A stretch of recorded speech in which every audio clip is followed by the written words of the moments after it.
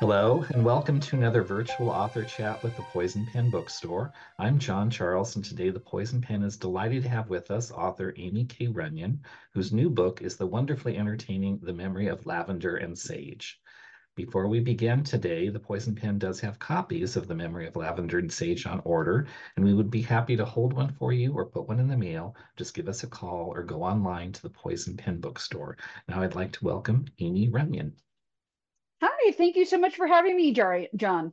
Thank you for joining us today. My first question for you is I'm fascinated as a reader as to how writers get where they're at because it's not an immediate jump, there's a journey. And I know you wanted to write books back in the third grade, but some things happened to you between then and your first book. Who was Aimie before you became published?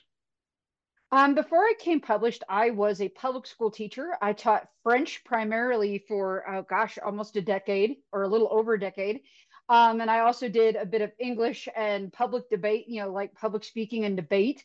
So it was a great deal of fun, and I loved working with teenagers because I was primarily doing high school. And I transitioned to teaching online when I became a mother. And that was definitely good for the whole work-life balance, or at least being able to be present for my kids when they were really tiny. But and I actually, part of the reason I transitioned from the public school, the in-person teaching, was also I have pretty significant hearing loss, and so transitioning to kind of more of an online situation makes it a lot easier. Yeah. That's good. You also, your academic background is in French too. Is that correct? Yes, yes, I have a master's degree in French from the University of North Texas, and I had a great deal of fun on my thesis, which led to my first book. I got to study in Quebec, studying about feminine immigration from France to Canada in the late 1600s. And that really led to the inspiration because it really was like government sponsored immigration for women because they wanted to populate the colonies. And so, yeah, that really, everybody thought, why are you majoring in French? It's really not all that practical. But every book I've written has more or less been because of that degree. Yeah. Um, and your first book was Promise to the Crown, which, Yes. if I understand correctly, came about from a short story. Yeah, I actually wrote it because I was taking a couple of creative writing classes. Gosh, it was back in 2003. I took a couple of them when I was working on a degree program at Indiana University. And they have a wonderful creative writing program there. So I took advantage of being able to take a couple classes there. And it's where I also learned about, the women who were sent over as essentially mail order brides. And so, I wrote this kind of introduction as, this opening chapter as a short story. And everybody said, "This is great, Aimie, but it reads like the first chapter of a novel, not a contained short story." Because it was the character Nicole's moment where she's standing on the edge of her father's fields, and they realize that to try and plant again would be a waste of seed, and she's got to find a way to, if she can't help her family, at least not be a burden on them. And that's why she makes the decision to go overseas. And so, for each of the characters, I kind of did write out, even though it didn't all end up in the book, that pivotal moment when they decided to leave. How did your manuscript get into a published format? Was it an overnight sensation? Was it more of a long journey? Well, I started that short story back in 2003, and I basically let it sit in a drawer for 10 years. I'd pick it up and drop it from time to time, but I knew I really did want to turn it into a novel at some point. But I got busy teaching, and I got married, and I had a couple of kids, and life got in the way. But then finally, when my daughter was sleeping through the night, I said, "You know what? I'm 33 years old. I really want to do something. I can't like go travel off to the Taj Mahal with two tiny kids, but I can finish a novel while they're napping." And that's what I did. I'd get my work done in the morning, and then while they were napping in the afternoon, I'd take an hour or two to get in, 1,000 words, couple thousand words on a good day. And then, I decided if I enjoyed it, I'd keep going. And I did. And, it took 6 months to finish a really bad draft, a few more months to make it less terrible. And then I went to a writing conference, Rocky Mountain Fiction Writers, and I made some contacts there, polished it again. And a few months after that, I found an agent. few months after that, we had a book deal with Kensington. And those books were not an overnight success. But the smart thing they did, because I moved on to Lake Union because it was, clear they, Canadian colonials weren't going to be the next big splash, sadly. And so I decided, I was talking with my agent. I said, what should I do next? And she's like, World War II is on the rise. Because this is 2017, 2015, actually, when I started this, 2016, actually. And so it was before the big glut of World War II. And I said, well, what about the Russian female fighter pilots? And she said, that's your money pitch. Write that book. And we pitched it to Lake Union, and they did great things with it. But Kensington was very smart and started discounting my first two books, and so that they would, basically come up on the algorithms with Daughters of the Night Sky. And so those books have actually done really, really well as backlist books. So that feels really good. They've earned out. And, so those books have found a readership, and that just feels amazing. Yeah, that's great. Um, Yeah. that brings us to your current book, The Memory of Lavender and Sage. What can you tell us about that book? Well, it really, yeah, I kind of always wanted to write a book set in Provence because it was, as a French major, I had to study abroad. Oh, ouch, ouch, terrible hardship. I had to study in France. And so I decided on a program in Avignon, which is a large city in the south of France. But I took every opportunity when I was there to take excursions out into the countryside. And it was just the most charming place. I knew I really wanted to set a book there. And I wanted it to be a contemporary. I'd always thought of writing, contemporary. I want to do both historical and contemporary. But of course, the contemporary having, the sense of nostalgia and world building that makes historical so immersive and so fun. But to take that over and translate that into contemporary. And so that was something that stuck with me for a long time. But then I thought of the idea of how I felt as a young 18-year-old kid going over to live in a foreign country. I'd never been on a plane ride longer than an hour and 10 minutes before I went to France. And all of a sudden, I'm, this crazy 24-hour trek, Sacramento, LA, Paris, Marseille, off to Avignon. It was crazy. And I felt like I found myself there in a sense, and I wanted to translate that into a book. And so we have Tempesta, who's never really fit into her family, going back to her mother's roots. Her mother passes away when Tempesta is quite young, and she goes back to find out more about her mother and where she came from, and learns a tremendous amount about herself. So there is a little bit of a mystery to the plot because she's trying to Mhm. figure out why people in her mother's village have such diverse reactions to Tempesta. Yes, exactly.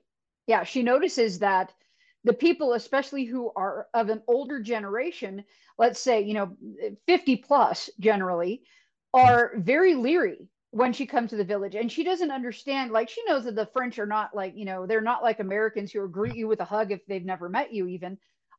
She doesn't expect them to be warm and cuddly, but she finds their reactions very alarming at first. But then everybody under 50, basically, it's the reaction she expects, just, like, a little bit aloof, but, kind. And so she digs deeper and finds why her mother's presence in the village would have elicited such a reaction. One of the things that you do really well is you create such a sense of place in the book. And for those that are not familiar with France, we sometimes think of it as just being monolithic. The entire country is Mhm. exactly the same, but it's actually a lot of different little regions or areas or things like that. You chose Provence. What about that made you want to write a book there? Well, I remember my first exposure to Provence before I lived there were the films Jean de Florette and Manon de Source, which it talks about it's farmland. I mean, like most of rural France, it's farmland, and just the ties to the water and the land being so important. But then I learned more that they had their own language, Occitan, and they were this up until the 1870s and the period following. They were their own kind of discrete culture. And my host parents, yeah, you can find street signs in Provençal or Occitan all over the region. My host parents were, familiar. They'd spoken a bit of it at home, but there are no monolingual speakers of Occitan. And so I created this village that time forgot. They were stubborn. That is like, we have the village of Saint Colombe, and their defining characteristic is stubbornness, and it's how they've managed to retain some shreds of that culture that was systemically dismantled after the Franco-Prussian War. If you want to learn more about that, read A Bakery in Paris. Because after that war, the French government created the École Normale, which were normal schools, teaching schools. And they would send people from, like, say from Picardy up in the north down to Provence that didn't speak a word of Provençal, and they had to conduct all their education in French. And which isn't necessarily a problem, but they were harsh to the students that tried to speak their own language. It became, it wasn't just trying to transition them to, it's not a huge, it's twice the size of Colorado, France is, and they wanted to have a unified language, which makes sense from a governing perspective. I can understand that. But they were so harsh and cruel. It wasn't like you can maintain your own language and culture in tandem with French. No, it had to be obliterated. And so they were subversive in that they continued throughout the generations to have Provençal classes. And that becomes kind of a central element to their culture. And Tempesta learns that her mother was the Occitan teacher, which was a position of great prestige in the village. Um, I'm not exactly sure how much of this you brought from real life into your book, but it seems like there's a lot of concern in France about the state of villages, like these places where, and that could be a parallel to small towns in the US, where the younger residents are leaving because there's no job opportunities, there's limited things, so they're moving to the big city. Is that really kind of an issue in France? Do you know? Oh, definitely. So, that was a thing where, it took me 3 times to figure out what this book exactly was about. Like, because if there's anything that's easier about historical fiction is that you've got external forces at work. If things get slow, throw in an explosion, all is good. But you can't do that in 2023 Provence. There aren't like Nazis, looming large in the distance. And so I had to really think about what are the external forces. And it is the death of the French village. They have what's called the empty diagonal in France. And this part of France really isn't in the empty diagonal, but the villages really are emptying out, and people are going to Aix-en-Provence and Marseille and Avignon because that's where the jobs are. And there are fewer and fewer opportunities because farming has become more mechanized and it's less attractive of a career.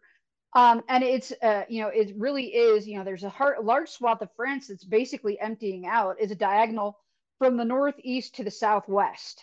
And I've driven through it. And let me tell you, trying to find a gas station is hard.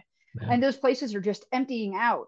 And and it's the true in parts of Italy and definitely Spain and exceedingly true in Portugal. I've learned like all the young people are moving to Lisbon and Porto and the rest of the villages. I mean, there are many, many villages where there aren't any residents under the age of 60 years old.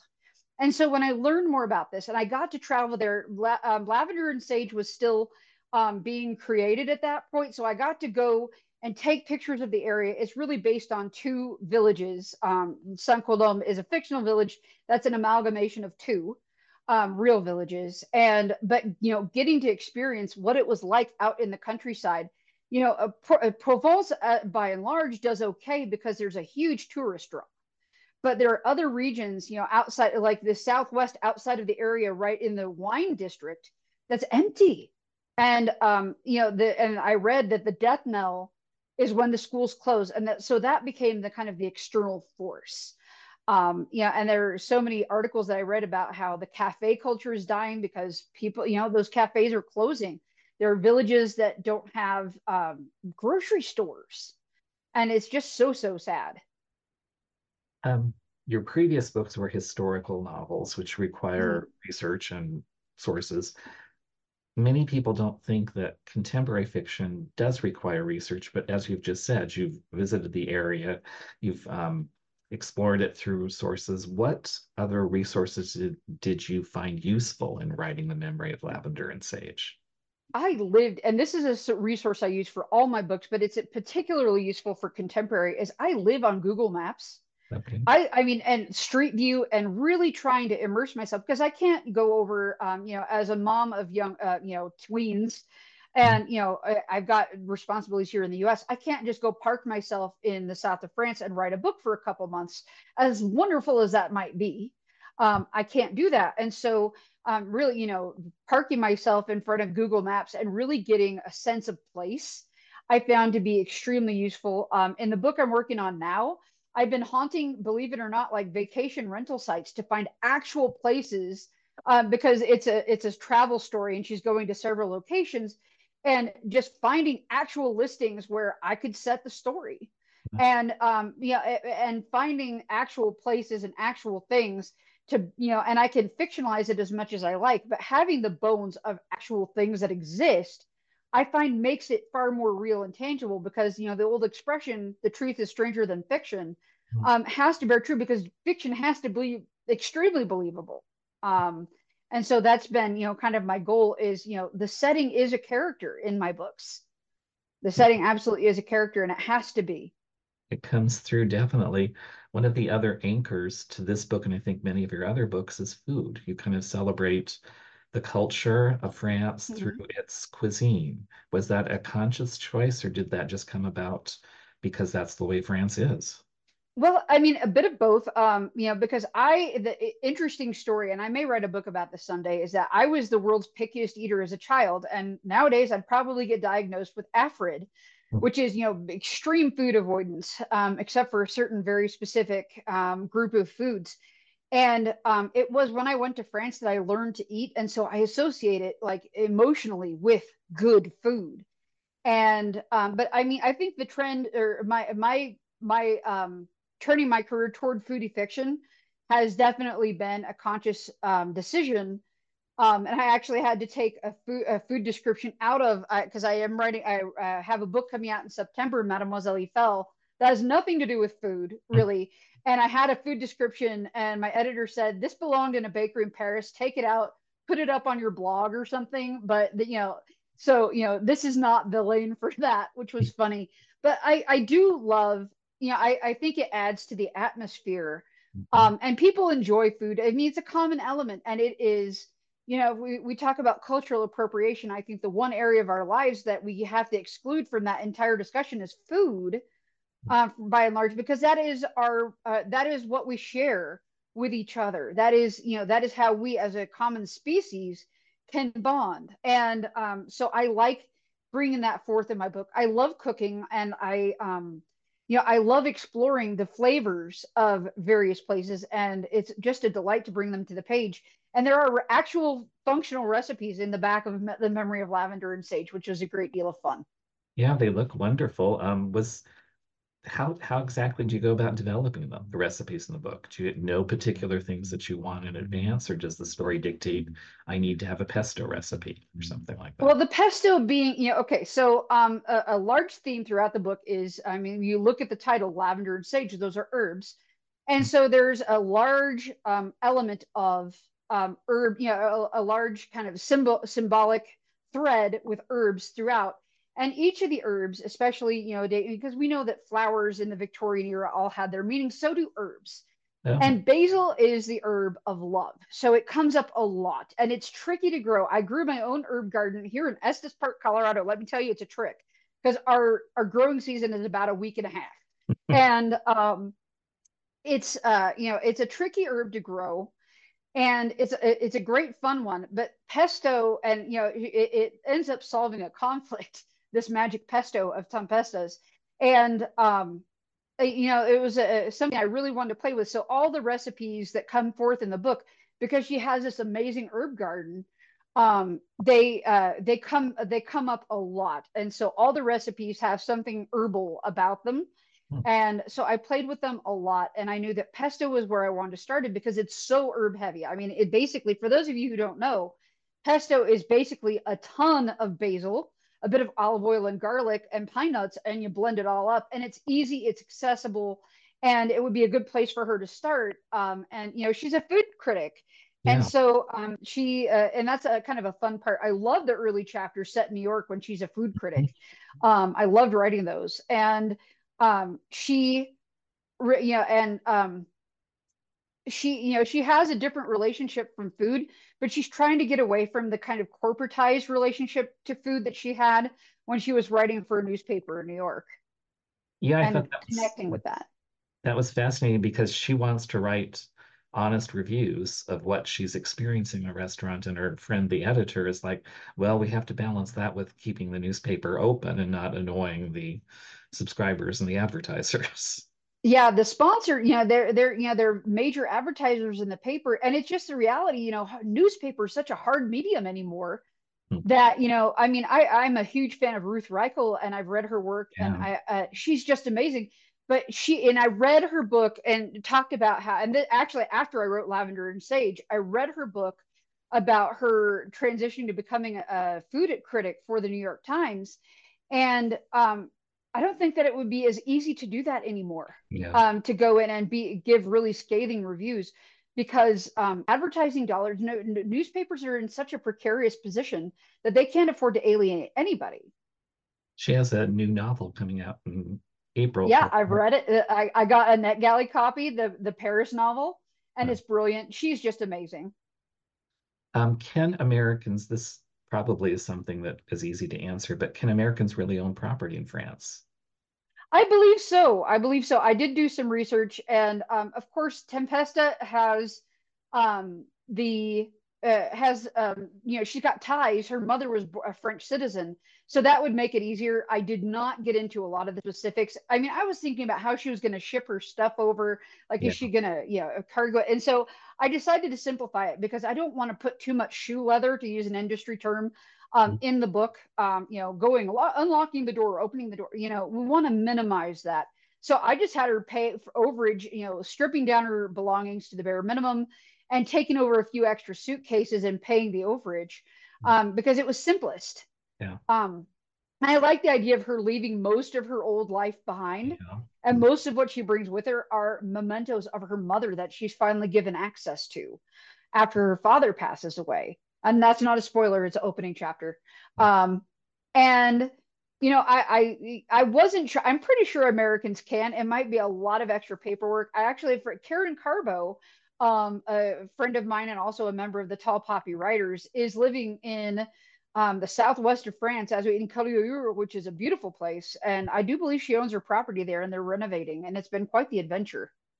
That's fascinating. Yeah. Let's talk a little bit about your writing process. You've alluded to it before for your novels, but I think you had written somewhere or had something to the effect that you think of authors as being like explorers, and some authors want a map, other authors just want to set off on a journey. Absolutely. And, it's funny is that I find that my process evolves a lot. And I think that most people are actually a hybrid between a mapper, and we use the term plotter and pantser, but I prefer mapper and explorer. And there are some people that really want to know exactly what stops they're making along the path, and other people who are, they just want to set off and see where the journey takes them. I think most of us are somewhere in the middle. And I know that for my historical fiction, I like having a roadmap that's going to tell me how I'm going to get from A to B, but I leave myself the freedom to take a side journey every once in a while if I want to. But a lot of that is mapped out, especially the big historical events. It's scaffolded by actual history, which is, it's nice to have that guide. But with writing contemporary, I joke that part of my process for my first two contemporaries was spending 6 months beating my head against a wall and then figuring out where it's going, because a lot of the time in my historical I'd map out the big things, and then I'd let like the romantic relationships happen organically, or the friendships happen organically. But this is so much more about the friendships and the romantic relationships and the self discovery, that I realized that I couldn't just let all that happen by accident without driving myself crazy. And so I've learned that I do need to do a bit more mapping. It just looks different in a contemporary book. And so I've learned that my lesson even more for the second book. And I think that if I'm lucky enough to write a third contemporary, then I will definitely have some more tools in my arsenal. But it's good to know more than just the bare bones events, but having an idea of how some of the relationships are going to evolve going in is definitely easier when they are really the focus of the story. It's great. You've been writing for a while now. If you Mhm. had a time machine and could go back and tell yourself when you were first starting out, this is the best piece of advice I can give you about publishing and the writing business, what would that advice be? Oh, that's such a good question. I think it's always advocate for yourself. You can't trust it. I mean, even, you have to put your own interest first. I mean, I don't mean that to sound selfish. That does sound very selfish, but you really have to advocate for yourself because publishers, agents all have a lot of interests, some of them which are conflicting with what is going to be best for your career. So you have to do your best to be the squeaky wheel in a way that isn't going to alienate your agent or your editors. But you want to make sure that you've got an agent that's advocating for you and not just trying to maintain their relationships with their editors, because they really, you are how they earn money, not the editors. And they have to treat their authors like a precious resource. And so just knowing that you are the only one who can really change the direction of your career is powerful. It really is, because you have the agency over what you do, what you write, and how you write it. And of course, the market's going to dictate a lot, but follow your instincts. And if a house doesn't like what you're doing and you are convinced in your heart of hearts that it is the best thing for you to write, then then you have some tough decisions and tough discussions to have. But you have to listen to your gut. You have to. So if you really want to write a World War II historical novel, despite what everyone's saying about it being the death knell for that time period, you should do that, is what you, Definitely. I mean, is it going to be an uphill battle? Sure. yeah. Do you need to have something fresh and original? Yes. That's why, I predicted that the World War II trend was slowing down around the time that I wrote Across the Winding River, which is a novel of which I'm very fond. But I'm like, it's just not going to have the same pull, even though there have been a slew of World War II novels since. But then I came across the School for German Brides idea while I was researching for that book, and it was about the schools that where women were trained to be proper Nazi housewives, and it's horrific as it sounds. And I said, but that nobody's done it. Nobody, it's different. It's horrifying. It's like Stepford Wives meets The Nightingale. This has got a hook the size of an anchor, and sure enough, it found a home very quickly. And but it was different enough, and I felt like it wasn't necessarily, I mean, I wanted to transition away from World War II, but I'm like, this is such a good idea that I wanted to write it. And I thought it was fascinating. And I'm glad I did. I'm glad I did. And it did well. And I'm very happy for that. Let's talk a little bit about Aimie as a reader, because you've got your start writing historical fiction. Is that where you got your start as a reader? And should we really blame Ken Follett for your writing Oh, career? absolutely. Blame Ken Follett. No, that was the book. Pillars of the Earth was the book that absolutely made me fall in love with historical fiction as a genre. My uncle recommended. I got a Powell's gift card in Portland, Oregon for some graduation, Christmas, something or other, because I was living in Oregon at the time. And I said, what, I loved reading these books that were mentioned. There was like these books when I was in middle school that were Sweet Valley High, but they were set like in their, is like the origin story of their great, when their great grandma immigrated. And I thought they were just great. I said, are there grown up versions of this? Very smart uncle of mine. And he said, yeah, you need to read Ken Follett, Pillars of the Earth, and you will love it. And he was right. And that was one of those books that became, kind of my, one of the core pieces of literature that influenced me as a human being. And if you're a writer, his masterclass, Ken Follett's masterclass on BBC or whatever, so much fun, and really insightful. Um, and then the other piece of literature that really influenced me, and it's pretty obvious, is The Handmaid's Tale by Margaret Atwood. So if you read my work, it's kind of like, yeah, I can see that she really that is kind of part of her core personality, are those two bits of literature, because it takes those kind of dark feminist issues along with a really rich historical setting, and that's kind of what I try to accomplish in my work. But yeah, I absolutely from the get-go have been drawn to historical as a reader, and I think that that's the biggest, that's another piece of advice. If you want to be a writer, write the genre that you enjoy reading and you'll have a lot more fun. Um, but yeah, I read a tremendous amount of historical fiction, partially for business reasons, blurbing other authors, being part of the community, knowing what the market is doing, but also because I really enjoy it. And I listen to a lot of audiobooks because at the end of the day, my eyes get very tired. So, and I try to write with the audiobook in mind as well.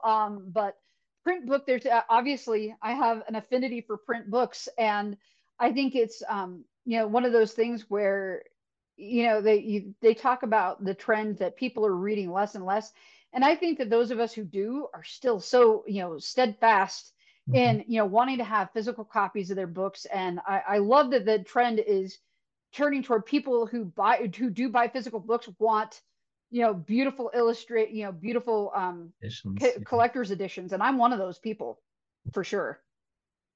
You mentioned it briefly. How much do you want to tell us about what's coming next from you as a writer? I've got two more books coming out down the pike that are for sure. The next one comes out September 10th, 2024, which is called Mademoiselle Eiffel. And it is the story of Claire Eiffel, who, similarity with Tempesta, she loses her mother at the age of 14. She's 14, her mom was only 32. And she ends up becoming her father's right hand woman. And this is based on a true story. She basically took over raising her four younger brothers and sisters. She took over the running of the household and was basically his confidant and business associate to a certain degree. She traveled all over Europe with him to visit his various projects, and it's just a fascinating story. And I got to go spend time in Paris in the Eiffel family archives at the Musée d'Orsay, which was the experience of a lifetime. And that was delightful. Just loved writing that book. And then I have one more contemporary coming out sometime in the spring of 25. And after that, we'll see what happens. But very excited about both of those projects. How can readers learn more about your books? Are you on social media? Do you have a website? I think you mentioned Tall Poppy Writers as part of a group that you. Yes, I am a member of the Tall Poppy Writers. So you will, if you follow Tall Poppy Writers, you'll see stuff about my books pop up all the time. But I am all over social media. I'm on Facebook, Instagram, TikTok, occasionally Threads, as Aimie K Runyan for most of those, or Bookish Amy on Instagram. And I do have a website, www.amiekrunyan.com. And Amy is spelled Aimie, which is a bit odd, but there you have it. My mom wanted to be creative. Um, and yeah, so I'm all over. And of course, if you have a book club and you'd like me to come zoom in your book club, you can sign up through Novel Network or contact me directly. And I'm happy to come say hi to your book club if the timing works out. That's great. The time has just flown by. We've been very fortunate at the Poison Pen to have Aimie with us talking about her new book, The Memory of Lavender and Sage. It's truly an immersive, wonderful, evocative book. I can't thank Aimie enough for taking time to share her thoughts about the book and writing. And for those tuning in, thank you for joining us for another virtual author chat at the Poison Pen Bookstore. Thank you so much. Thank you. Hello. We hope you're enjoying our programs and podcasts with authors. We'd like to expand them, and your help would be appreciated. Please make a donation at poisonedpenfoundation.org. 100% of the proceeds will go to help connect authors with readers in this difficult time. Thank you.